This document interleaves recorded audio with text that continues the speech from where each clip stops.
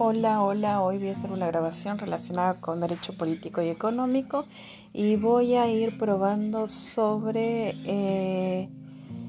el audio, más que nada para ensayar.